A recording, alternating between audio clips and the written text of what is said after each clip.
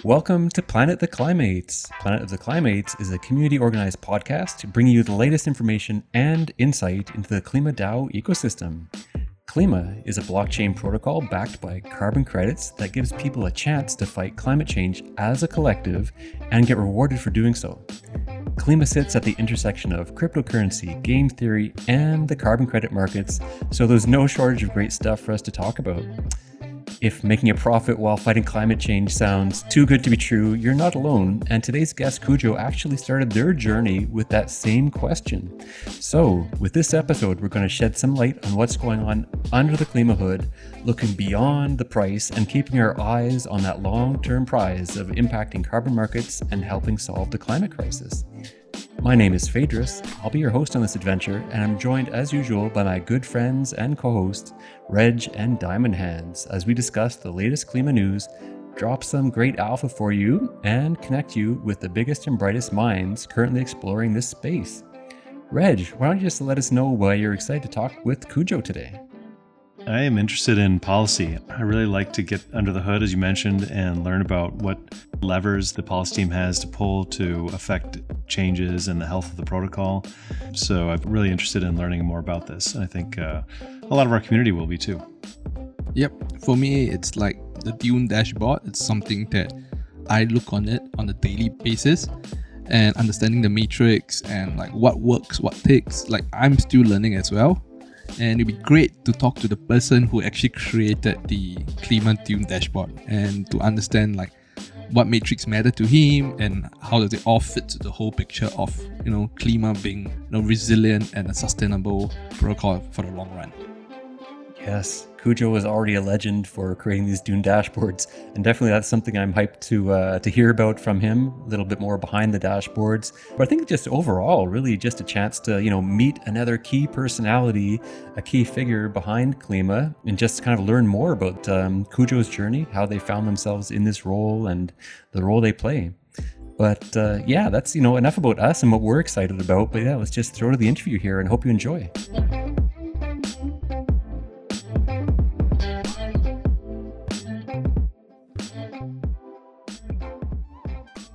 So Cujo is our guest on this episode of the Planet of the Climates podcast. He's not only a lead on Klima's policy team, but also the creator of our beloved Dune dashboard, where people can take a look under the hood of the KlimaDAO treasury to get a better understanding of how our protocol works and how it's performing over time. So thank you so much for taking the time to join us, Cujo. I know many of our listeners will be excited to hear from you as a key player on the policy team and all the information you're going to be able to share. But let's just, back things up first. Why don't we start by you telling us a little bit about you, who you are, maybe a little bit about your work experience, your previous crypto experience, and just how you got involved in the Klima project to begin with. Yeah, no, thanks for having me on here. I got started on the crypto side of things back when I did some IT work a long time ago.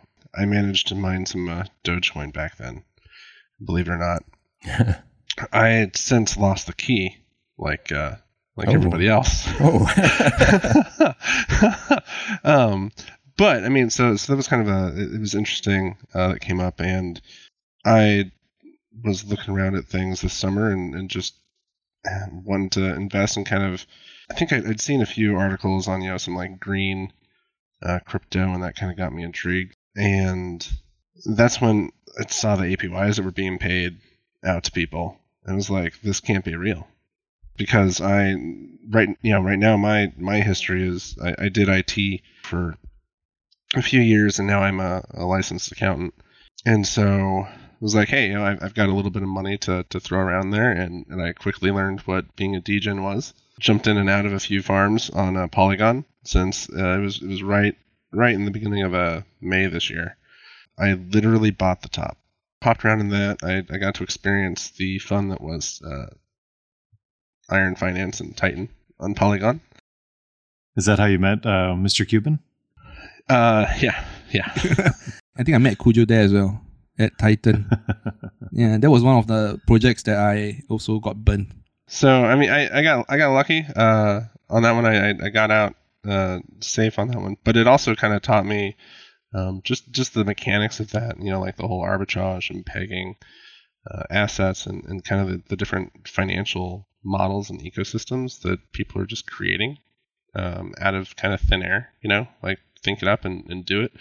That was really fascinating to me from just from a finance perspective. So I kind of dug in, and I was looking around on Reddit one day and randomly came across Olympus and bridged some money back over to ETH and hopped in there and kind of just let it sit for a while. But the more and more it performed and it did things, and I got more curious about those tokenomics and how those worked. That's kind of where that led me to where I am today. So I do not have a finance background. I'm a kind of just a basic retail investor. And when I saw Olympus, it did not click for me at first. Like, it took me about a month and a half or so to get comfortable with what was going on there. And actually, it was, I think, hearing about, Klima and some other protocols when I really dug in that I kind of finally got it. But from you coming from a finance background, or at least accounting, did it click for you quickly, or like tell me about how you came to learn about or become kind of sold on Olympus?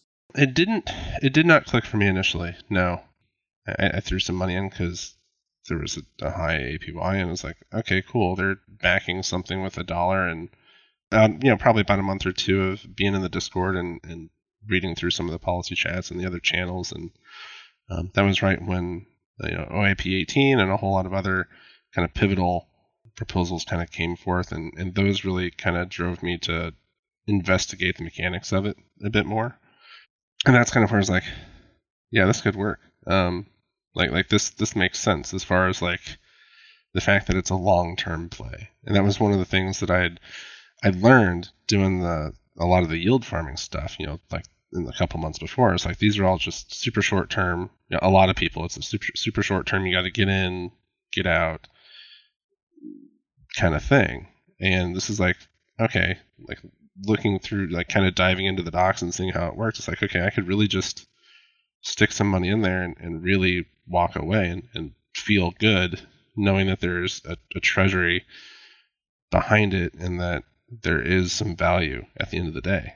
And that's what really sold it for me. Yeah. So you talked about, again, like your kind of first exposure, your learning curve there with Ohm. If we just kind of, again, bring that back to Klima when you're talking about the carbon now. So how does that really, change the protocol and what's going on under the hood in terms of the resiliency of the protocol versus Ohm, kind of that first experience you had there? So the really fascinating thing that I really wanted to dive into with Klima, and I think the biggest one of the larger experiments that we're doing here with Klima is utilizing this non-stable asset as the backing token.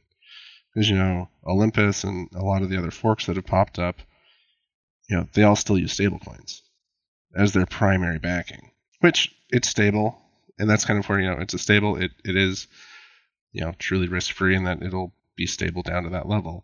But carbon, the risk and reward aspect of this, we're using carbon, and as we can see, just by bonding into Klima, over this last week, there was no new carbon brought on chain, but we still bonded during that entire time, and that affected the price of carbon on chain to where we've now seen almost another 500,000 tons brought on chain in the last couple of days. Yeah, that was incredible. That was like for me, it was almost, I hesitate to say proof of concept because we've already kind of proved the concept, but it showed how quickly, I guess, we can actually affect the price of the BCT token. When I saw that we were slightly below the traditional market carbon price, I was wondering if it was going to take weeks or a month to kind of get above that, and it was like 3 or 4 days. Pretty quick. Well, and from a policy standpoint, the other big thing that we've done, is we've shifted a lot of our capacity over to just the straight reserve bonds.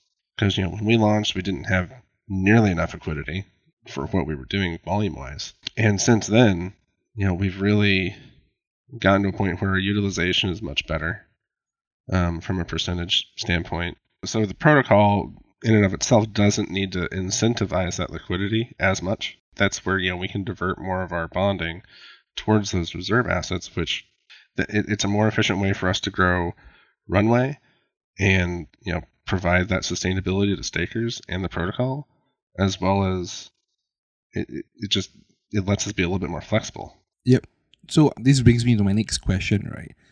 Like when it comes to the policy team, right? What levers do you have to control all this liquidity pool, or like the liquidity of like Klima, BCT, and the USDC pools? So the big levers we have are, the biggest one is the APY and the reward rate. That's the universally like one of the biggest ones, because our rewards to stakers are by far the majority of what our new mints, our new minting of Klima goes towards. The other thing is, like, we've got this thing called a bond control variable, and it took me longer than I'd like to admit to really grasp that one. But really, like, that just kind of controls the rate at which those discounts that you see the bonds happen change. By changing those, and they change, when we make changes, we make changes over, over a few days, ideally, to enact those changes. But utilizing those variables, we can basically increase or decrease our like pool of Klima that we want to sell, basically every day, from the protocol's perspective, and where we want to sell it from. Those are the two really big ones that we discuss quite a bit. Although the reward rate and APY, that's more of a a really long term kind of planning it out kind of thing.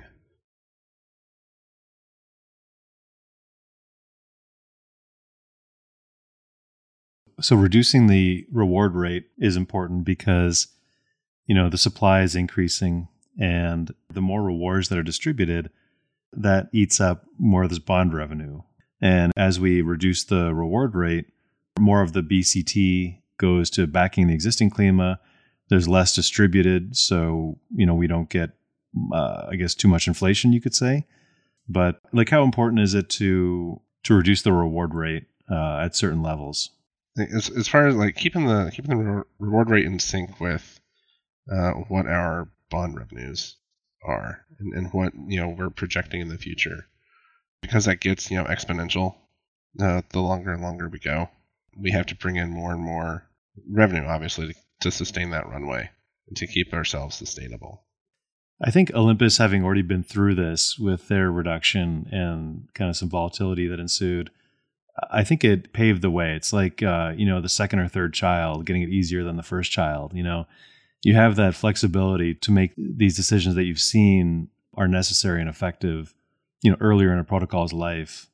So I think sustaining the higher APY wasn't really necessary. It was good to have that happen when it happened, in my opinion, and for the community to come together and become educated on that front. Yeah, and that's kind of where, a lot of the things that education's a big part of what we're doing, because we've got so many new people that are just new to crypto in general, let alone new to these style of mechanics and rebasing tokens. Sorry to just jump a few steps back, right? You mentioned about this thing called BCV. So for some of these crypto natives, right, people who are very familiar with crypto itself, don't even understand what BCV is. So the thing that I like to ask is, right, this is just my own take. Is it true that how you control the BCV determines the health and the sustainability of the protocol itself? Yeah, so I think that's something we, on the policy team, we've debated, especially, at the start, what exactly, what those weights should be. What are we trying to incentivize? That's kind of what it comes down to. And at the same time, like, we didn't want to have, continuous bonding, because on the other hand, if you've got, a perpetual discount going on bonds, the treasury is actually losing money, right? Because you're selling it at a discount. So ideally, what we're selling on the protocol level should meet the demand. And if we see that bonds are constantly negative, or at a lower discount than what we're comfortable selling them at overall, that's an indicator to policy that, hey, we could increase capacity a little bit. Maybe we need to shift some capacity around. depending on what the bond types are. But that's an indicator I know that we've looked at, because if you've always got a discount, either there's not very much demand, or you're just discounting it so much that you're actually losing out on revenue. So you're saying that if you see that it's always discount, means that we might be giving up on more revenue, but rather than just to grow the protocol itself? Yeah, so like right now, our average discount sits around 4.5% to 5%. If people were snagging, if people weren't bonding, and if our BCDs were to a point where like we were all of a sudden bonding like 10% discounts all the time, we're basically giving away 5% of our revenue for free. But like the actual price premium on Klima can also affect capacity. So if you look at the minting dashboard, you can tell that when the Klima price has had a decline, for a rebase or two, there's really not much bonding. And that's because the price changed. So like the debt that the bonds held already, it didn't allow for more bonding. But then when it's come back up, it also increases some of that capacity as well. And that's just a way of the protocol remaining efficient, and trying to maximize what we're selling.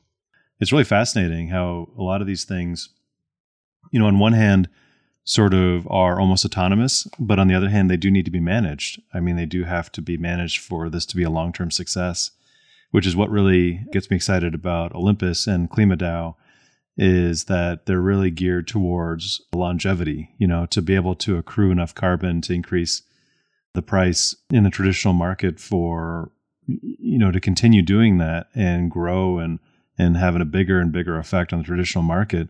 We have to be around for, 3, 4, 10, 20 years, right? I was going to say, like, my time frame on this is decades. 2050 is the goal that COP26 set out, and that's only 28 years away, almost. Yeah, it's my target retirement date. Actually, it's a lot sooner than that, hopefully. Mine's like in a few years' time, like maybe like in 1 or 2 years' time. Not too far off, but I'll still be there. I'll still be around. But yeah, so it's like so when a lot of times some of the decisions we're making or what we're looking at, we're really looking at what the long-term success and sustainability for Klima is, because we're going to be here. Mm-hmm. Yeah, just to kind of go back to the bonding, to talk a little bit about dilution's a hot topic. We've kind of grazed by this topic a few times so far in terms of bonding dynamics and long-term protocol health. We want to grow the treasury. We also want to make sure that our existing, Klima holders are, holding on to value, holding on to a share of the growing supply.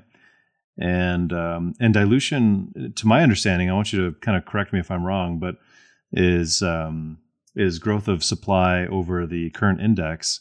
Maybe you could kind of walk us through a little bit about that, how we manage that. Do we pay attention to dilution? Are we kind of worried about it? I've heard some people say that perhaps maybe it's not a big deal for Klima because our underlying asset is appreciating. We're trying to appreciate the underlying carbon asset, and so perhaps that actually offsets dilution. What are your thoughts on that? It's an interesting question because it really does kind of get it to the core of what Klima is. Are we going to be a currency? Are we going to be this kind of asset that is backed by carbon that should appreciate? So let's just get all the carbon in to appreciate it faster. I bounce back and forth on this one personally. Yeah, that's fair. I mean, that's fair, right? Because the other thing is, like, it's so new that there's nowhere to look back on, right? There's no textbook. Yeah, so it's like I'm leaning more towards let's just suck all the carbon in. The key in all of this, I believe, is dilution is going to happen just because of how the protocol works. But at the same time, if we can offset that dilution with additional value, and not just in the token prices, right? I mean, in carbon prices. I mean, we've got so many, ideas and projects in the DAO that are being worked on to increase and utilize both Klima and carbon. Those will all be value drivers.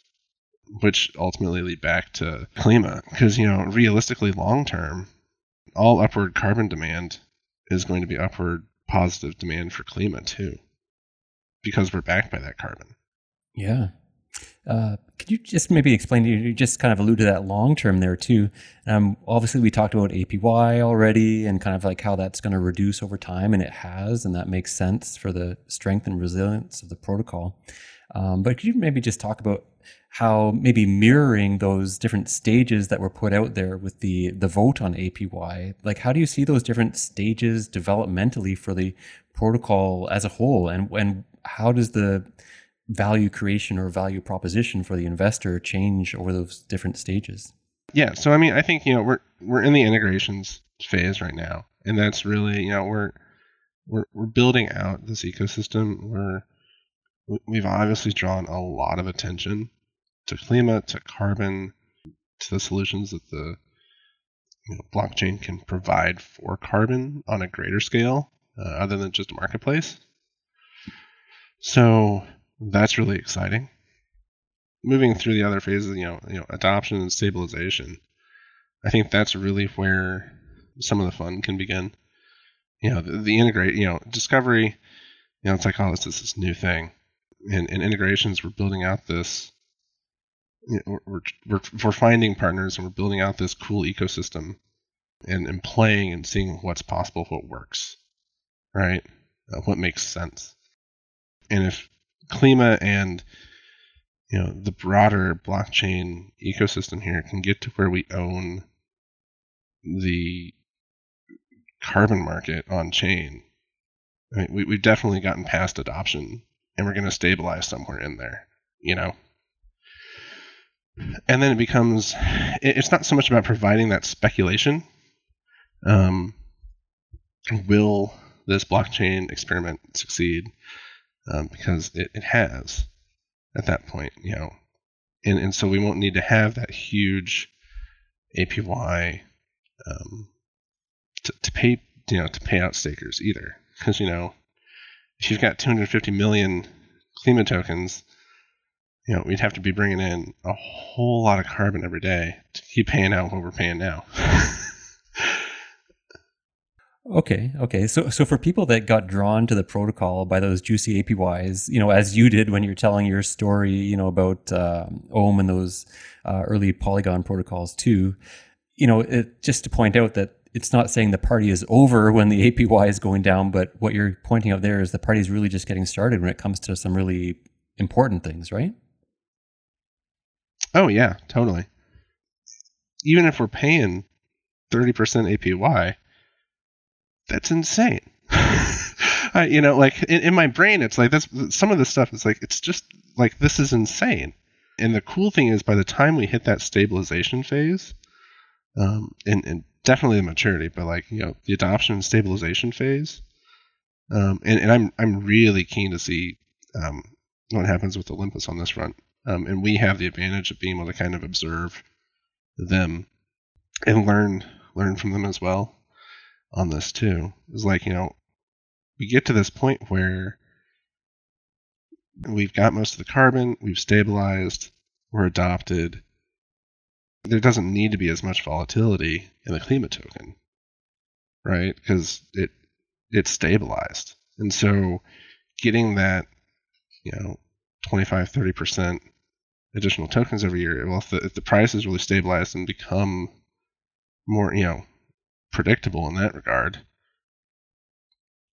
that's just more confidence down the road too. Yeah, so here's a question for you again. I'd still like to tie it to those phases that we're talking about, but perhaps a question, more dreaded than the comfortable BCVs and BCTs is, why is the price so low right now?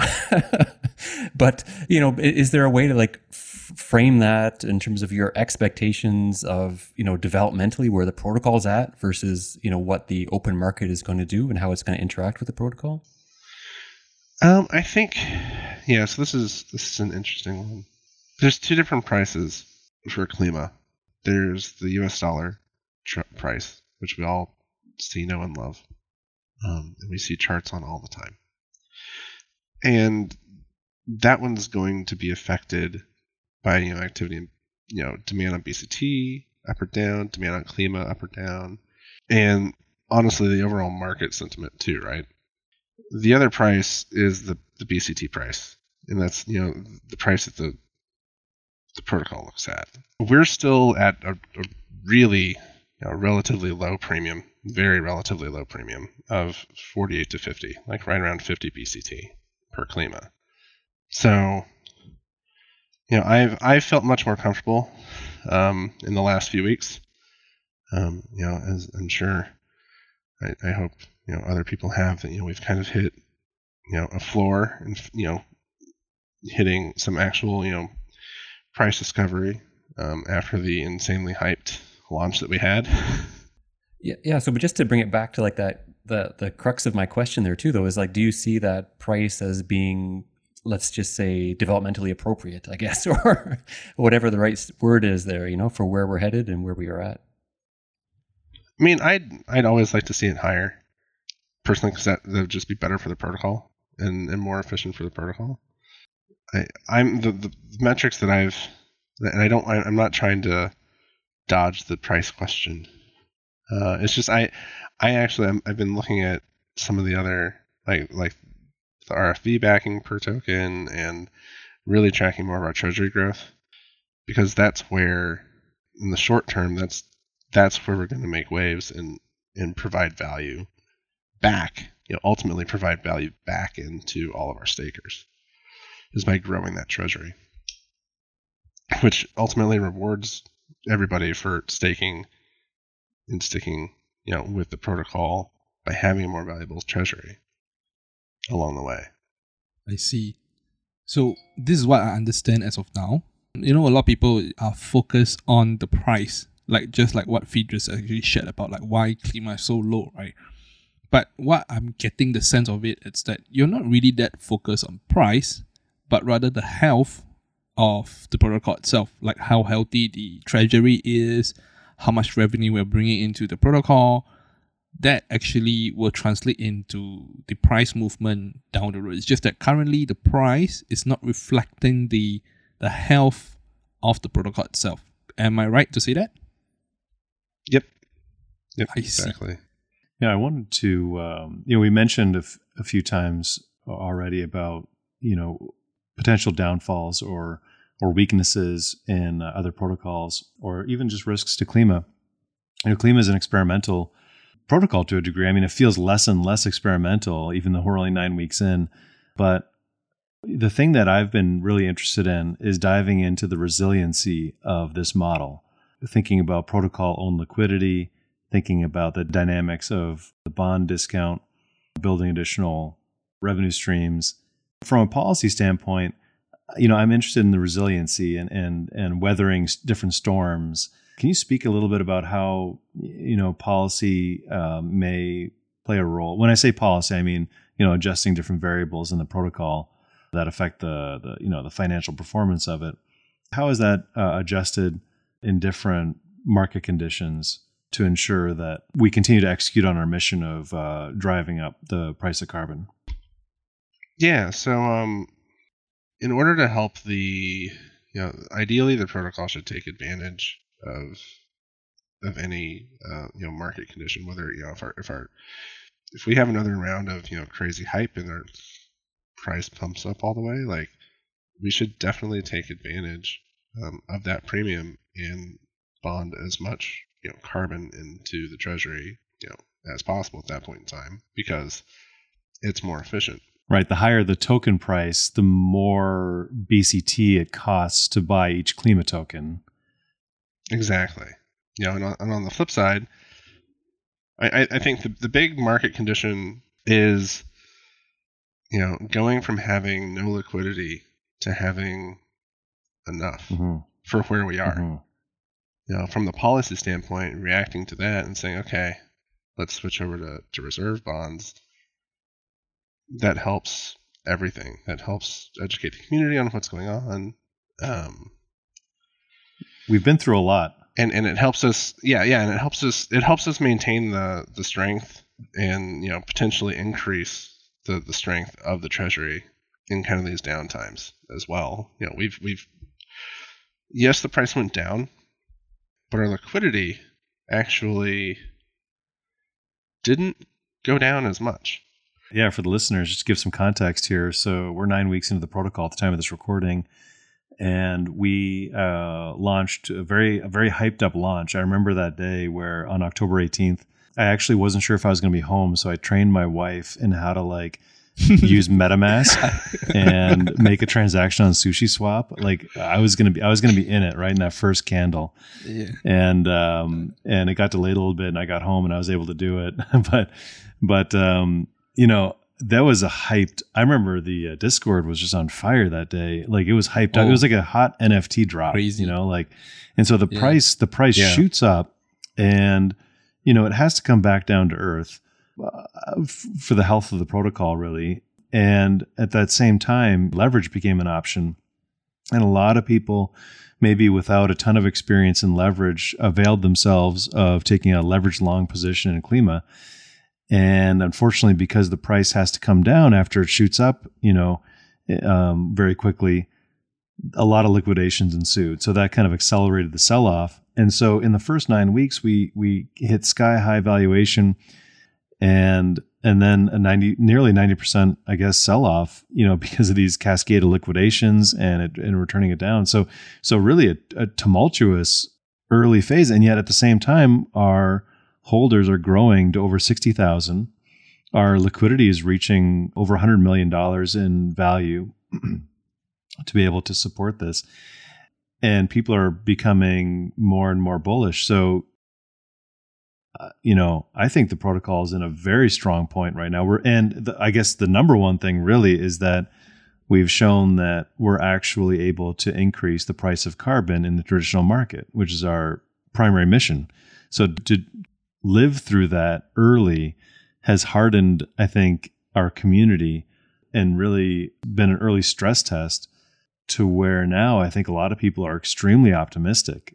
And you know, another thing for me really is, you know, Klima, yes, we're in the crypto market, right, as well, but we're also tied more to the carbon market, which is completely separate from the rest of the current crypto space. And a lot of probably the broader economy too, to a degree. Yep. Right. And so I know that there's a lot of people who bought that super high peak, but the market cap from where the peak is, you know, we were at like a $1.1 billion market cap. Oh yeah, that was crazy. In like 8 days. It was insane. Right. And we're at 420 million now. Yeah. So even though that price, and that's kind of where, you know, the rebases and that compounding can start to, you know, it's a time game for the compounding to really kick in and pay those dividends back. That's what's kind of amazing to me with these styles with these protocols, is that you can have these huge price swings, but ultimately we still have something that's backing it, which the protocols are marching on. We're still building things. We're still, you know, enabling this ecosystem, this brand new experimental ecosystem. Yeah. Okay, so we're sitting here at the very, you know, tail end of 2021. You know, Reg was just talking about, you know, how tumultuous the last few weeks have been from launch, and it's definitely been a pretty awesome ride to be on for sure. Now, if you know, turn the page and you're looking at 2022 on your calendar there, is there any alpha that you can drop for us about what you think or what you expect to be coming around the corner, maybe in Q1, Q2 of 2022 for the protocol? I mean, I think, you know, we've already seen that request for comment from Moss on that stuff, and I don't think that they are the only ones that are hanging out there as far as, you know, more bridges and more assets for us to kind of diversify and really have Klima stand out on its own. So something you'll probably see from me come Q1 is a lot of the it'll be more just generalized carbon references on the dashboard. And, you know, as the work and what we've done has enabled some more players to enter the space with their own spin. You know, because that's kind of the cool thing about crypto too. You know, the whole decentralization side of things.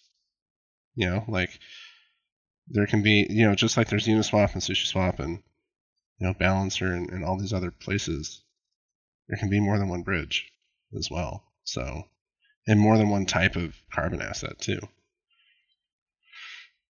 So that'd be remarkably good news and a good indicator for the protocol. But as a dashboard guru here, that's got to make your life a little more challenging but, too. I mean, it's also really kind of cool because it lets me extract a few things away, and overall we'll be doing better for the protocol as well. So here comes my last question, my favorite question of all time, actually. So where do you see Klima in 2033?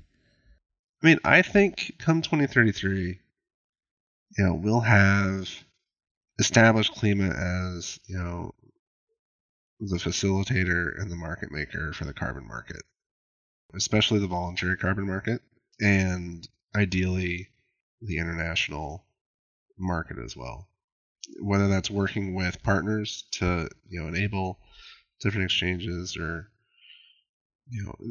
people can buy Klima and lock it up or stake it to have that impact and have access to be able to offset their own impact on the earth. That'd be where I see it. Just kind of being that overall index for what carbon's worth, because there's endless amounts of carbon that we need to take out of the atmosphere. Yep, totally, man. Like, I feel that's the difference that Klima has over other protocols. Like, for example, even we talk about like Olympus itself, right? Because the stable assets, it's DAI, right? It's USD, right? In a sense. But when it comes to Klima itself, it's worldwide, right? Of course, that's another topic altogether about BitMos and ITMos and whatever we have in terms of the compliance market, right? And through Klima, I think that's the part where we can able to tap on markets that are like, worldwide markets, international markets that, people will eventually see the use of Klima in their books, for example. Mm-hmm. And as far as like, and I'm just still learning on the whole carbon financing and project financing and all of that, but just as an investment vehicle and a financing and capital distribution method and incentivization, like that'd be huge to help people in countries where it's still insane to me that it's more economical to cut down forest, for grazing than it is to keep the forest there.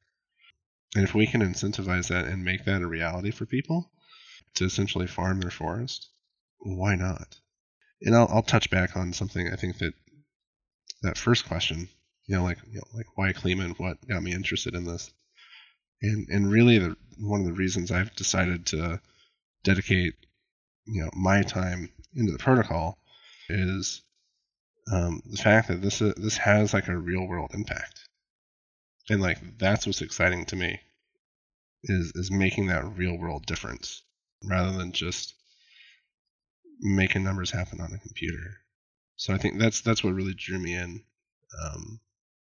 to Klima and staying involved. That's awesome. Awesome, man. Thank you very much, Cujo, for sharing all these things and being here with us. Yeah. Yeah, I think that's brilliant. It kind of puts a nice ribbon out there to have that forward-looking vision at the end. And I think we've hit all of our key questions there. So really appreciate your time and your excellent insights you provided with us. Yeah, thanks a lot, man. Thanks, Cujo. Yeah, thanks for having me.